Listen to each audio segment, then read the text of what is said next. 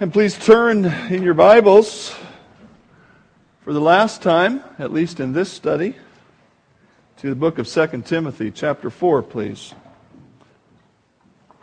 I always hate to come to the end of a Bible book study because I feel like I'm leaving a friend behind as I turn to some other Bible book or a study, and I will miss this book. It has been a great study. One of Sue's jobs years ago was as a teacher's assistant in the Tukwila School District. And one of her tasks one year was to give an evaluation test for the young children to see if they were ready for some particular educational step. And one of the tests was snapping your fingers. And so she brings this particular little boy in, I believe, and says, "Can you snap your fingers?" And he gets a real kind of pained look, and he goes, "Okay."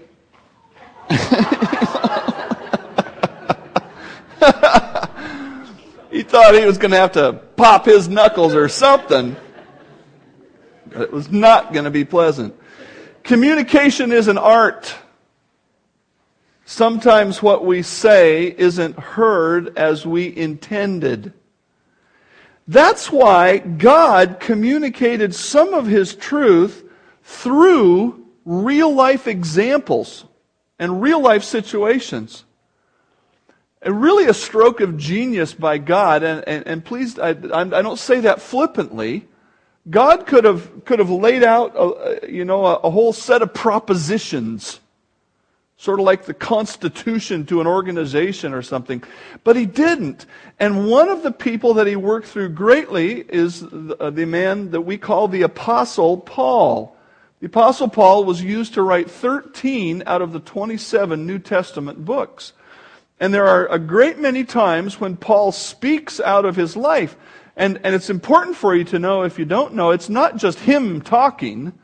It's God putting His truth through the hands and feet of the Apostle Paul. And it's important also to understand that God didn't use him because he was a perfect example. Like he did everything just right, and so God used him. Or because his circumstances were so humanly perfect. Much more so, God used him to write some of His truth as it was fleshed out in his life to show us a man working to follow Christ as best he could according to God's truth.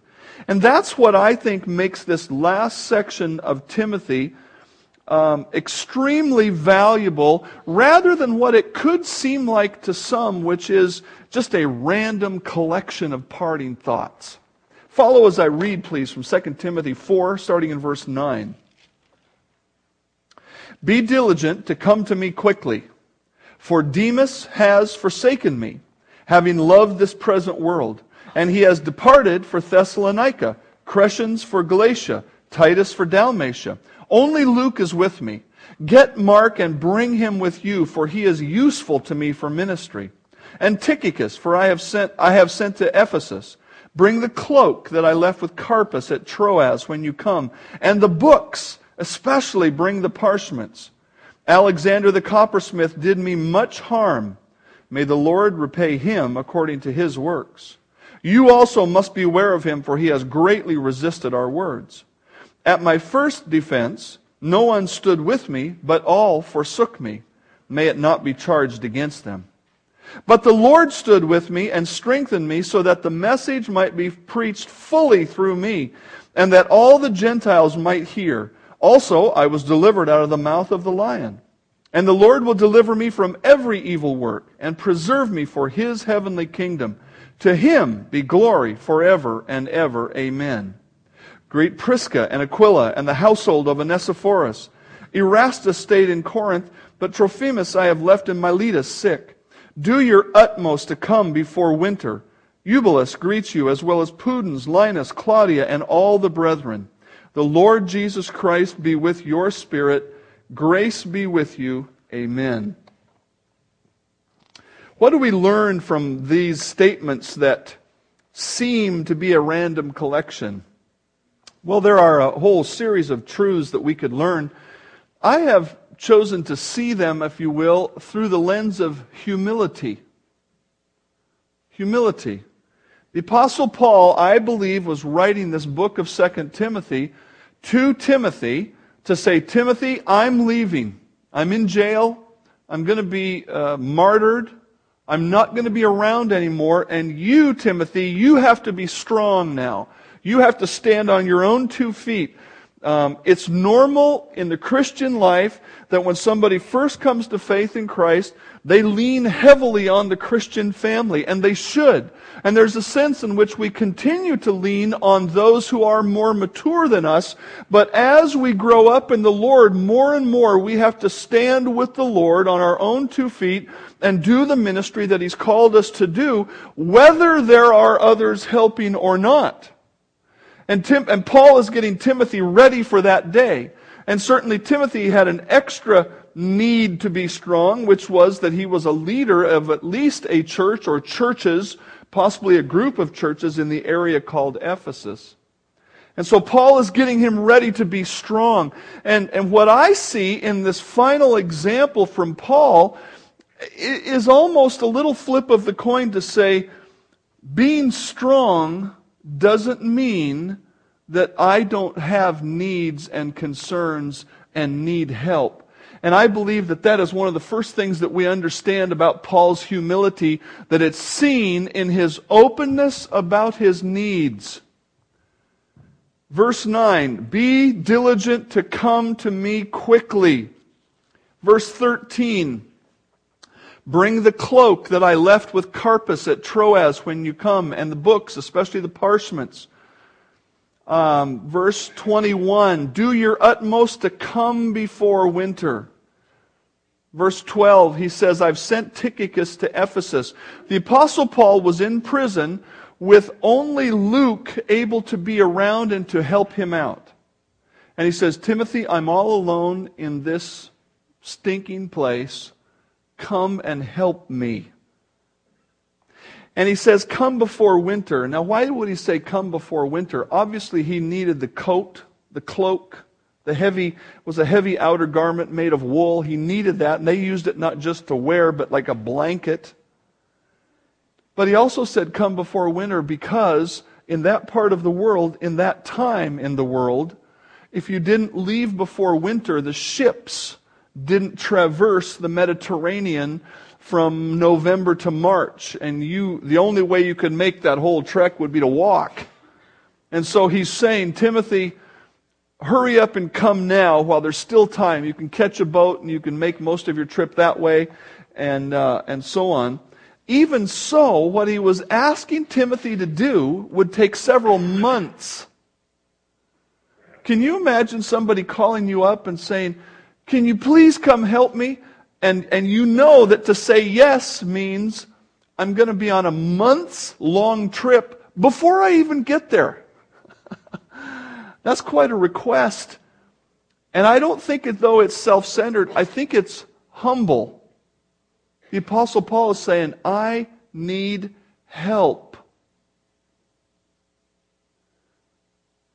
How good are you at saying, I need help? Sometimes in the church we give ministry, and sometimes we receive ministry. But it seems that there's a lot of us that aren't too good at saying, help. Help, I'm struggling in my family. Help, I'm struggling at work. Help, I'm struggling here, there. I have this habit problem. I have this issue. One of the marvelous things we see here is the Apostle Paul asking for help. Now, this is the guy that God used to write 13 out of 27 New Testament books. If it was okay for him to ask for help, shouldn't it be okay for us to ask for help? Humility is seen in an openness about needs. How you doing today? Oh, fine. I'm fine. Everything's fine. Everything's wonderful. How are you? How are you, Ruth? You're fine. Good.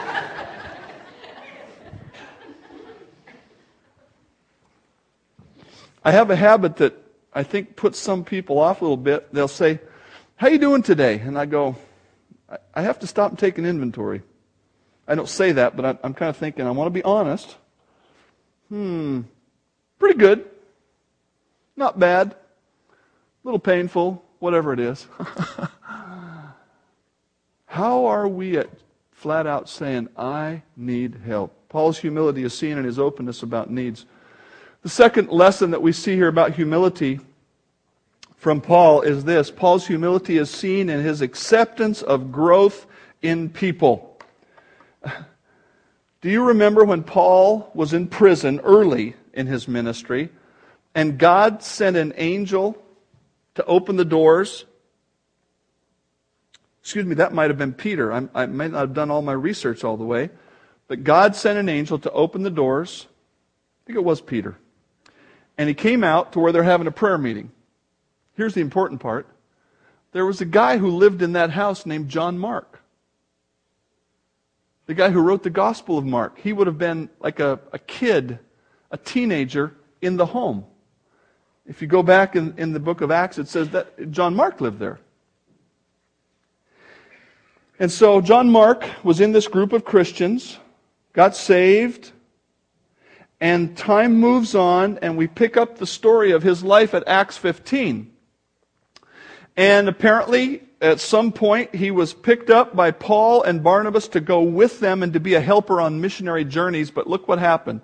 Now, Barnabas was determined, this came later in this process. Now, Barnabas was determined to take with them John, who was called Mark. But Paul insisted they should not take with them the one who had departed from them in Pamphylia and had not gone to the work with them. Then the contention became so sharp that they parted from one another. And so Barnabas took Mark and sailed to Cyprus, but Paul chose Silas and departed, being commended by the brethren to the grace of God. This is a fascinating little episode for several reasons. But what you understand, first of all, is they went out on a missionary trip, and Mark was with Barnabas and Paul and probably others, and they got to a certain point, and Mark said, I'm going home. We don't know why. Scripture doesn't say. He just quit. And because of that, later on, they came to a time when Paul and Barnabas were going to go out again, and Barnabas said, let's bring Mark with us. And Paul said, we're not taking that quitter with us. And Barnabas and Paul, it says the contention became so sharp that they went their separate ways. Now, what's interesting, I think, is we see the difference between the ministry of Paul and the ministry of Barnabas. What was Barnabas' ministry? It seems to have been personal discipleship. Who was one of the guys that Barnabas personally discipled? The Apostle Paul. And then later on, here he is with Mark. Now, what was Paul's ministry like? It was not so much personal discipleship as establishing the church on a grand scale, if you will, or the large scale. Paul was working on this big scale that demanded absolute a commitment, whereas Barnabas was going along and nurturing up individuals. And God doesn't correct either one. He didn't say, Paul, you were wrong, or Barnabas, you were wrong. But what we see here in 2 Timothy is, dare I say, the end of the story. Look at verse 11. In Paul's instruction to Timothy, when Timothy comes, he says, only Luke is with me. Get Mark and bring him with you, for he is useful to me for ministry. What does that mean? That means Mark had a failure, and Mark had some restorative discipleship with Barnabas, and now Paul is saying, bring Mark. Now, what does that say about Paul's humility, it says his humility was seen in his acceptance of growth. It's real easy to draw a box around a person and say, that's where that person is. But the Apostle Paul wasn't so proud to do that. He said, I'm thrilled that Mark has grown. In fact, I want him here with me to do the Lord's work together with me. As time had moved along, Mark had grown, and Paul was humble enough to say, praise the Lord for Mark's growth. He didn't hold a grudge. He didn't put Mark into a box of identity from which he could not escape. In fact, if you look at the book of Colossians, which is sort of in the midstream between Mark's failure and this time of 2 Timothy, if you look at the book of Colossians, Paul commends him here. Commends him there for the task that he had done. The third thing we understand about humility here from Paul is this. Paul's humility is seen in his desire to grow. Look at verse 13. Paul said, Timothy, when you come, bring the coat that I left with Carpus at Troas, and bring the books, especially the parchments. You know what I thought of when I thought of this, first of all, today? Does Timothy have a donkey to pack those books? Does he have a Sherpa? Books in that day, here's the whole Bible. You can get the whole Bible a lot smaller. But in that day, to have portions of the Word of God would have been huge. And we're not told what these books are, but our best guess is that they were portions of the Word of God. One of the reasons I think that is because, can you imagine Paul telling Timothy to bring him the latest novel based on Greek mythology? Hey, Timothy, have you heard about that new book? Bring that to me, man. I am bored stiff here in jail, and I heard that Hercules story is just outstanding. Can you imagine? No! The Apostle Paul says, man, I want to read the Bible. The books is probably a reference to the Old Testament. The parchment is probably a reference to more newer things that had just been written. Bring those to me. But you know what it tells me about Paul? He wasn't done growing and understanding God's truth until he breathed his last. And it also tells me that Paul didn't just get all of his knowledge straight from God, like God went zap, there it is, write the book of Colossians. A lot of Paul's knowledge came from his previous study of the Old Testament and his ongoing study of the Old Testament. That's why he could write some of the things that he did. Look at what Paul says about growth in Philippians 3. Not that I've already attained or I'm already perfected, but I press on, that I may lay hold of that for which Christ Jesus has also laid hold of me. Brethren, I don't count myself to have already gotten a hold of complete Christ-likeness. That's what he means. But one thing I do, forgetting those things which are behind and reaching forward to those things which are ahead, I press toward the goal for the prize of the upward call of God in Christ Jesus. Therefore, let us, as many as are mature, have this mind.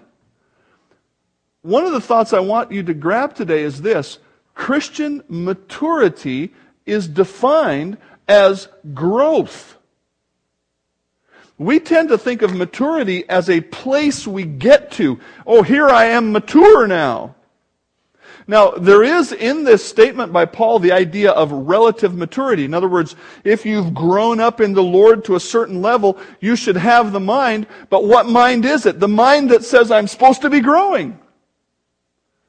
That is what Christian maturity is about. I'm pretty sure if I asked you today, do you know it all? You say, oh, no, I don't know it all. But you know what we're tempted to say sometimes? I know enough. I know enough. Say, oh, I'd never say that. Let me ask you this. If you really think you don't know enough, if you really think you aren't mature enough, then what would be true in your life?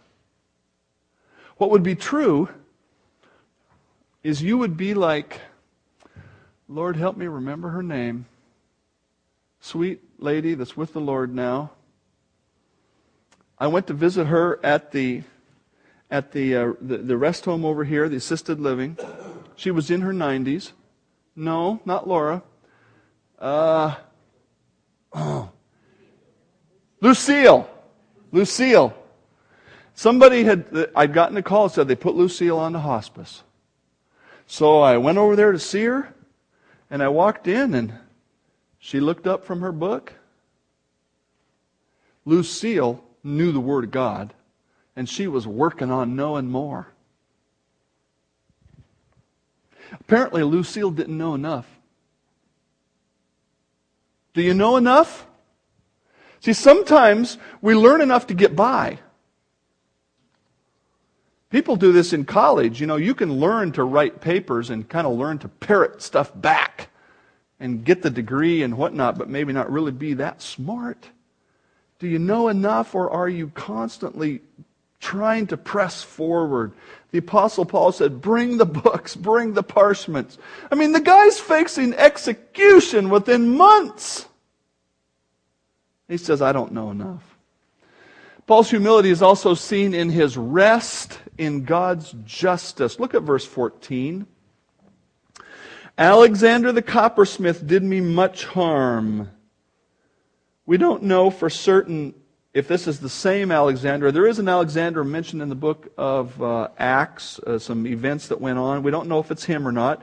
We just know here's a guy, and the name Alexander was very common, and that's why they put the tag on the end. They didn't have last names in that day. They would say Alexander the coppersmith. That's different from Alexander the silversmith or whatever. Alexander the coppersmith did me much harm.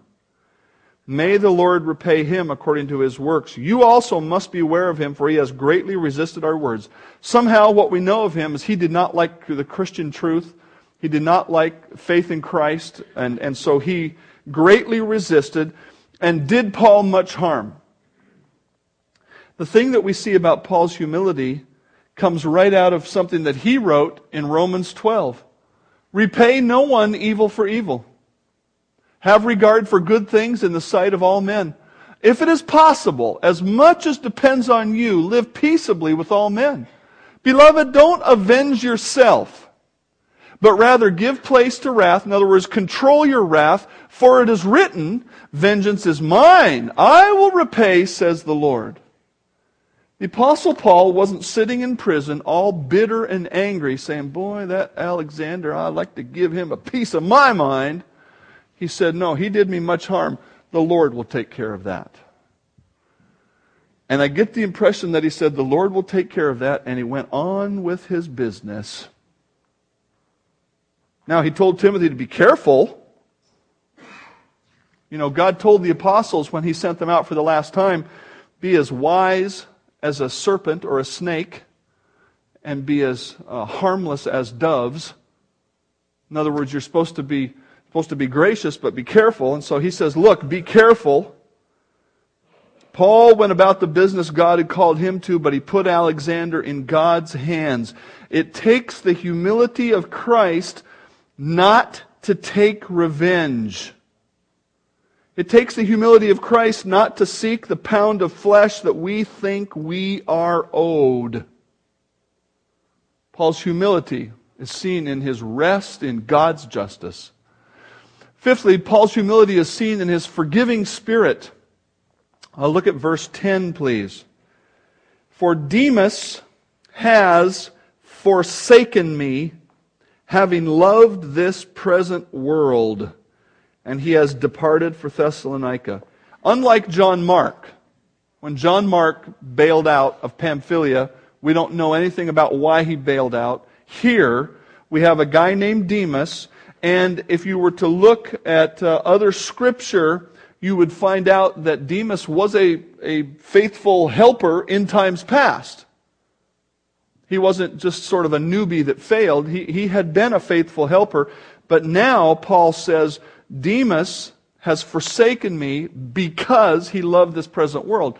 Now, we could imagine, I think, fairly easily that the Apostle Paul is in a hard circumstance. Okay?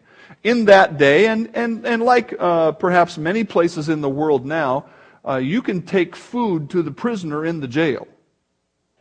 You can't do that in our jails. You can't take anything to them, really. But you could do that in that day, and apparently people were coming and going, ministering to Paul, and somehow it appears that got tough. Or maybe it was just tough to live by faith, and Demas said, I've got a really good job back in Thessalonica. He said, Paul, dude, they're going to kill you anyway. I'm out of here. And he went. But what does Paul do? He is forgiving. Look at verse 16. At my first defense, this probably means his first appearance. There was a two-appearance system in the Roman court, sort of like making the charges at first and then the actual trial after that. At my first defense, no one stood with me, but all forsook me. May it not be charged against them. What was Paul's attitude? He had an attitude of forgiveness. It sounds very much like Christ on the cross, doesn't it? What did Christ say as they're nailing him on the cross, as they're gambling for his clothing? He said, Father, forgive them, for they know not what they do. How about this, if you want to really make this personal for Paul? What's one of the first episodes we read of the Apostle Paul's life in the book of Acts? Do, do, do, do, do, do, do. What? He was present at the stoning of Stephen. He held the coats of the people who killed Stephen for preaching Jesus Christ. He gave the approval to what they were doing. He had the authority coming out of the Sanhedrin in Jerusalem to say, go ahead and stone him. And what did Stephen say while he was dying? Lord, do not charge them with this sin. Would that make an impression on you if you're an old crusty Saul standing there going, wow, I've never seen that before? And here's Paul, all the way at the end of his life. Demas runs off. No one showed up for court. Here's Paul standing in front of Nero, standing in front of the Roman court by himself, and he says, don't hold it against him, God. He had a forgiving spirit.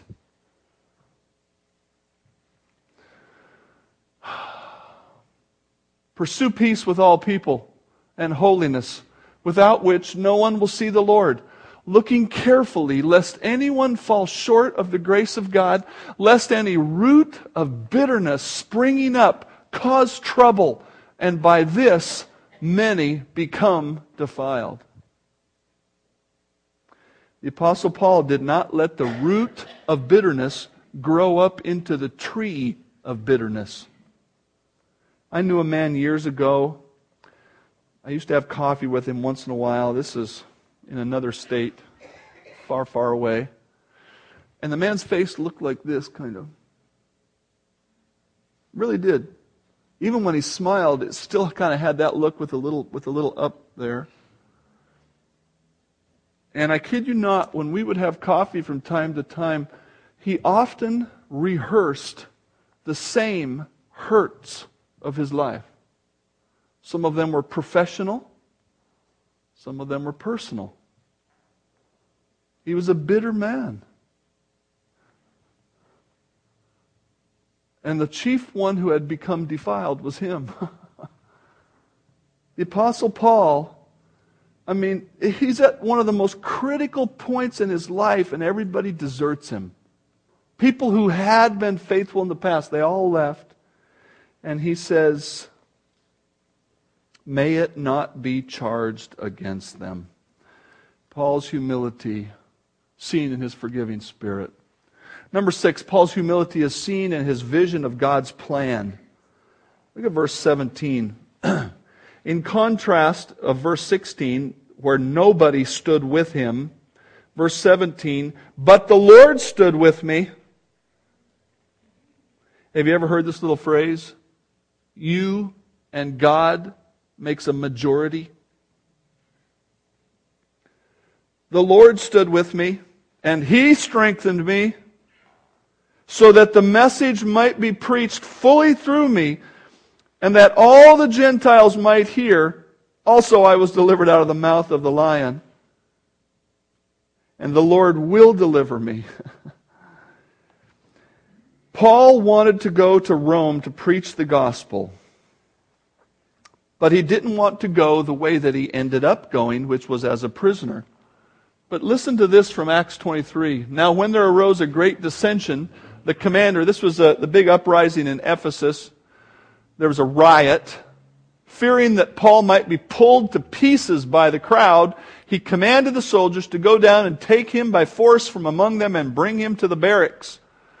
But the following night the Lord stood by him and said, "Be of good cheer, Paul, for as you have testified of me in Jerusalem, so you must bear witness at Rome." And the Apostle Paul thought, great, I get to go to Rome to preach the gospel. I've been wanting to do that. Of course, you're going to go as a prisoner. You're going to be in jail. What is Paul's reflection on all of that? While he's about to be martyred, to be killed for his faith. What is his reflection? The Lord stood by me. The Lord strengthened me so that the message might be preached fully through me and that all the Gentiles might hear. Are you so willing to submit to God's plan that when God's plan isn't as good as your plan in your eyes, that you say, the Lord did His work through me. Praise the Lord. Only humble people can say yes to God like that. Only humble people can say yes to God in a hospital bed, in the unemployment line. Arrogant people try to tell God how to do His business. Now listen, bud, this is not right. I do not deserve this. You need to fix this. The Apostle Paul humanly just went through all kinds of hardship, and he says, but the message was fully preached. He rejoiced in God's plan, and he also had confidence in God's protection. He had confidence in God's protection. Verse 18, and the Lord will deliver me from every evil work and preserve me for His heavenly kingdom. The Apostle Paul did not know exactly what would be the outcome of his circumstances, but he knew without a doubt that God would be protecting him every step of the way. He had written this truth early in his life. No temptation or no test has overtaken you, but such as is common to man. But God is faithful.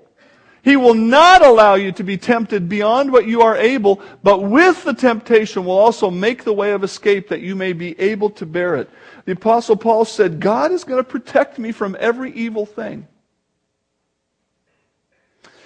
Have you ever heard this little phrase? God will heal you from every disease except the one that's supposed to take you to heaven. God will protect you from every evil except the one that maybe He's going to use to bring you to heaven. The Apostle Paul, facing execution, said, God's going to protect me. And then he says, oh yeah, I was delivered out of the mouth of the lion. Now, I'll be honest with you, I probably have 13 commentaries written by men of God of greater repute and degree than me, and every one of them said, that's not a real lion. He's probably talking about Nero or some previous deliverance. And I just think, maybe God delivered him out of the mouth of a real lion. Something really huge was there, and he goes, oh yeah, God delivered me. And it's almost inconsequential to him. It gets one line. It gets one line because he says, God's going to take care of me. He was confident in God's protection. It feels very much to me like this episode from the book of Daniel with the as we call them, the three children of Israel, Shadrach, Meshach, and Abednego, which were Daniel's three friends. Daniel was not personally involved in this incident, but his three friends were. Nebuchadnezzar, the king, spoke to them saying, if you do not worship the idol that he had set up of himself. They're supposed to fall down and worship when the music plays. He says, if you do not worship that idol, you will be immediately thrown into the midst of a burning fiery furnace. And who is the God who will deliver you from my hands? Nebuchadnezzar had a very small view of God. In other words, how big could a God be to deliver you from that? Shadrach, Meshach, and Abednego answered and said, this is just one of those classic exchanges. O Nebuchadnezzar, we have no need to answer you in this matter. I think in the King James it says, we don't have to be careful to answer you. We can just say what's right on our mind. If that is the case, that if you're going to throw us into the fiery furnace, our God, whom we serve, is able to deliver us from the burning fiery furnace, and He will deliver us from your hand, O King. But if not, let it be known to you, O King, that we do not serve your gods, nor will we worship the gold image which you have set up. They said, God is well able to deliver us, but if He chooses not to, that's fine. We're still going to worship Him only. The Apostle Paul is straight on his course of honoring God, of serving God, and he says, God can deliver me from every evil thing. Now, would you just maybe even write down these two little summary statements of this? How did God deliver Shadrach, Meshach, and Abednego? He delivered them through the fire. How did God deliver the Apostle Paul? He delivered the Apostle Paul by the fire.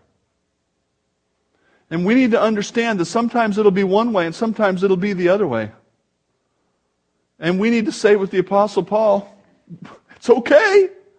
It's okay because God is in control. I do not run my life. Paul was pretty sure how things were going to turn out, but he was willing to let God do as He pleased, knowing it would be for his best. Number 8, Paul's humility is seen in his team spirit. Look at verse 19. Here he is. These are the last words he's going to write. And what does he say? Oh, Timothy, be sure and greet Prisca and Aquila. In the other scripture, it was Priscilla and Aquila. It's a husband and wife team. Greet Prisca and Aquila, and greet the household of Onesiphorus. Really, Paul? You're about to be executed, and you're concerned to say hi to your co-workers? Boy, that tells me something about his concept of team spirit. You know, Prisca and Aquila were people who discipled a guy named Apollos, who was reputed to be a very great preacher, but his doctrine was messed up. And so they took him in, and they weren't the great preachers out front, but he was. And so these were people that were substantial co-workers with the Apostle Paul. Paul is living in the expectation of execution, living in a cold, wretched dungeon, nearly alone, having been abandoned by anyone who could help his trial. And what does he do? He greets his teammates. Who then is Paul? Who is Apollos? We're just ministers through whom you believed as the Lord gave to each one. I planted, that is the gospel seed. The Apollos watered, he taught and helped you to believe. But God is the one who gave the increase. So then neither he who plants is anything or he who waters, but God. God is the one who is something, who is anything. Now he who plants and he who waters are one, and each one will receive his own reward according to his own labor. The Apostle Paul didn't have such an inflated view of himself, like, I'm the most important Christian there is. We look back at the Bible and we tend to think that way. But he didn't. He said, I planted some seed and other people like Apollos watered it, but God is the one who caused people to believe. And he said, ultimately, we're all on the same team. He used the word fellow workers a number of times in the Scripture. We're all in this together. It feels to me like a good football player like Jake Locker after a winning and important game saying, hey, it's not just about me, it's a whole team. We're all working together. Paul really believed in the whole team, not just his own personal importance. Number 9, Paul's humility is seen in his concern for people. In his concern for people. Look at verse 20. Erastus stayed in Corinth, but Trophimus I have left in Miletus sick. This is a simple thing, and yet I think it's worth taking note. The Apostle Paul didn't criticize people for being on sick leave. Sometimes people can get so arrogant in their leadership that they think everybody else's illness is just an inconvenience for me. Come on, buddy, I'm in jail awaiting martyrdom. Get up off your sickbed and come here and help me. No. In their travels, he said, hey, you're sick, buddy. You just stay here and you've got to get well. He had a concern for people. Number 10, Paul's humility is seen in his desire for fellowship. Look at verse 21 again. Do your utmost to come to me before winter. I ask the question, why is it so important for Paul to see Timothy? Paul knows he's on his way to heaven. Paul is secure in himself as a believer. Why is it so important to see Timothy? I think part of the answer comes here from Philippians 2.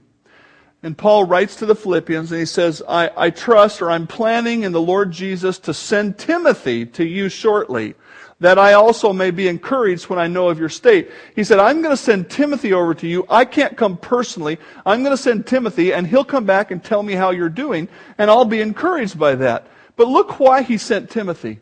For I have no one like-minded who will sincerely care for your state.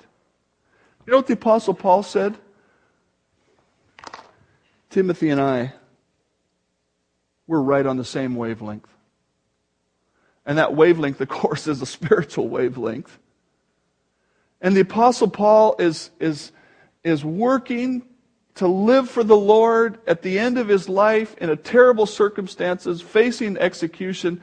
And he thinks, oh man, it would be so great if Timothy would come. He could be encouraged from other people, that's true.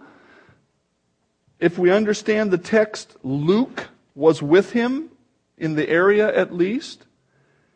But Paul really wanted to see what he calls in 1 Timothy chapter 1, verses 2 and 4, he calls Timothy his son in the faith, my true son in the faith. And he said, oh, I just want to see him one more time. That would be such a blessing. It would be such a blessing.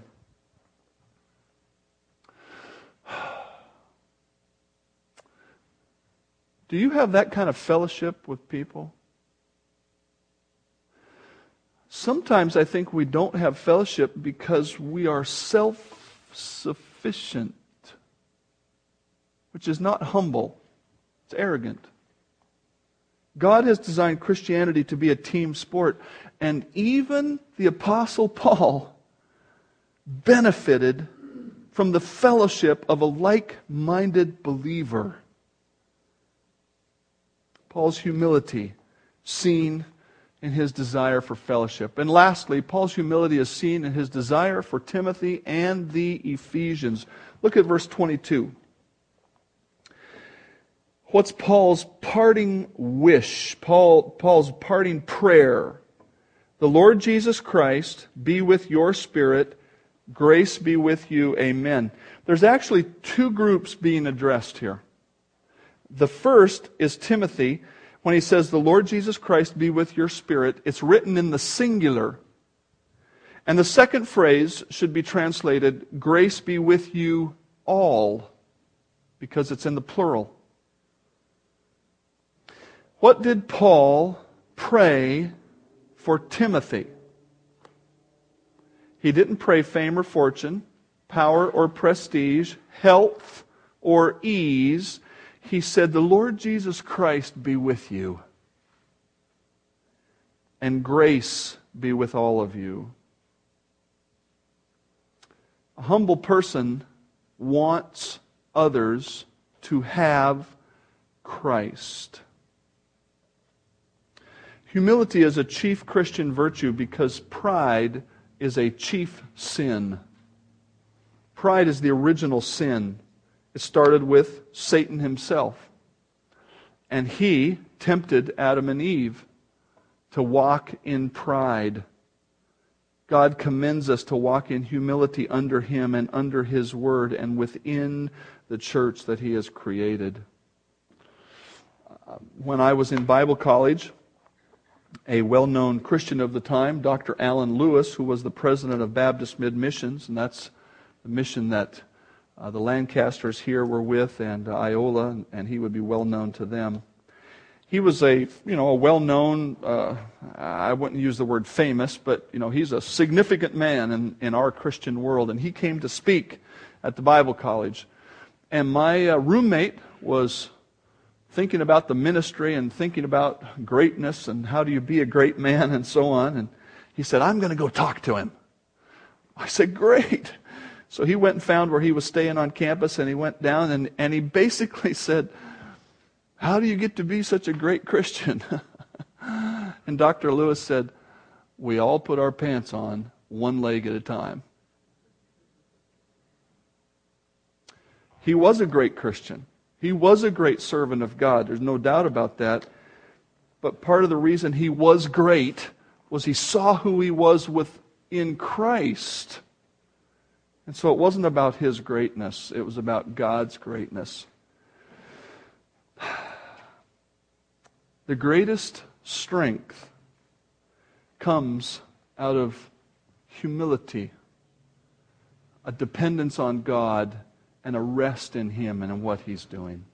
Heavenly Father, help us to see ourselves under You, in You, and help us to humbly follow Your plans for our life, to humbly follow what You have given us in Your Word. Help us to be strong enough in You to be humble in the world. Father, as we humble ourselves before You, may You do Your work through us, and may we see that it is You that's at work. I pray in Christ's name, amen.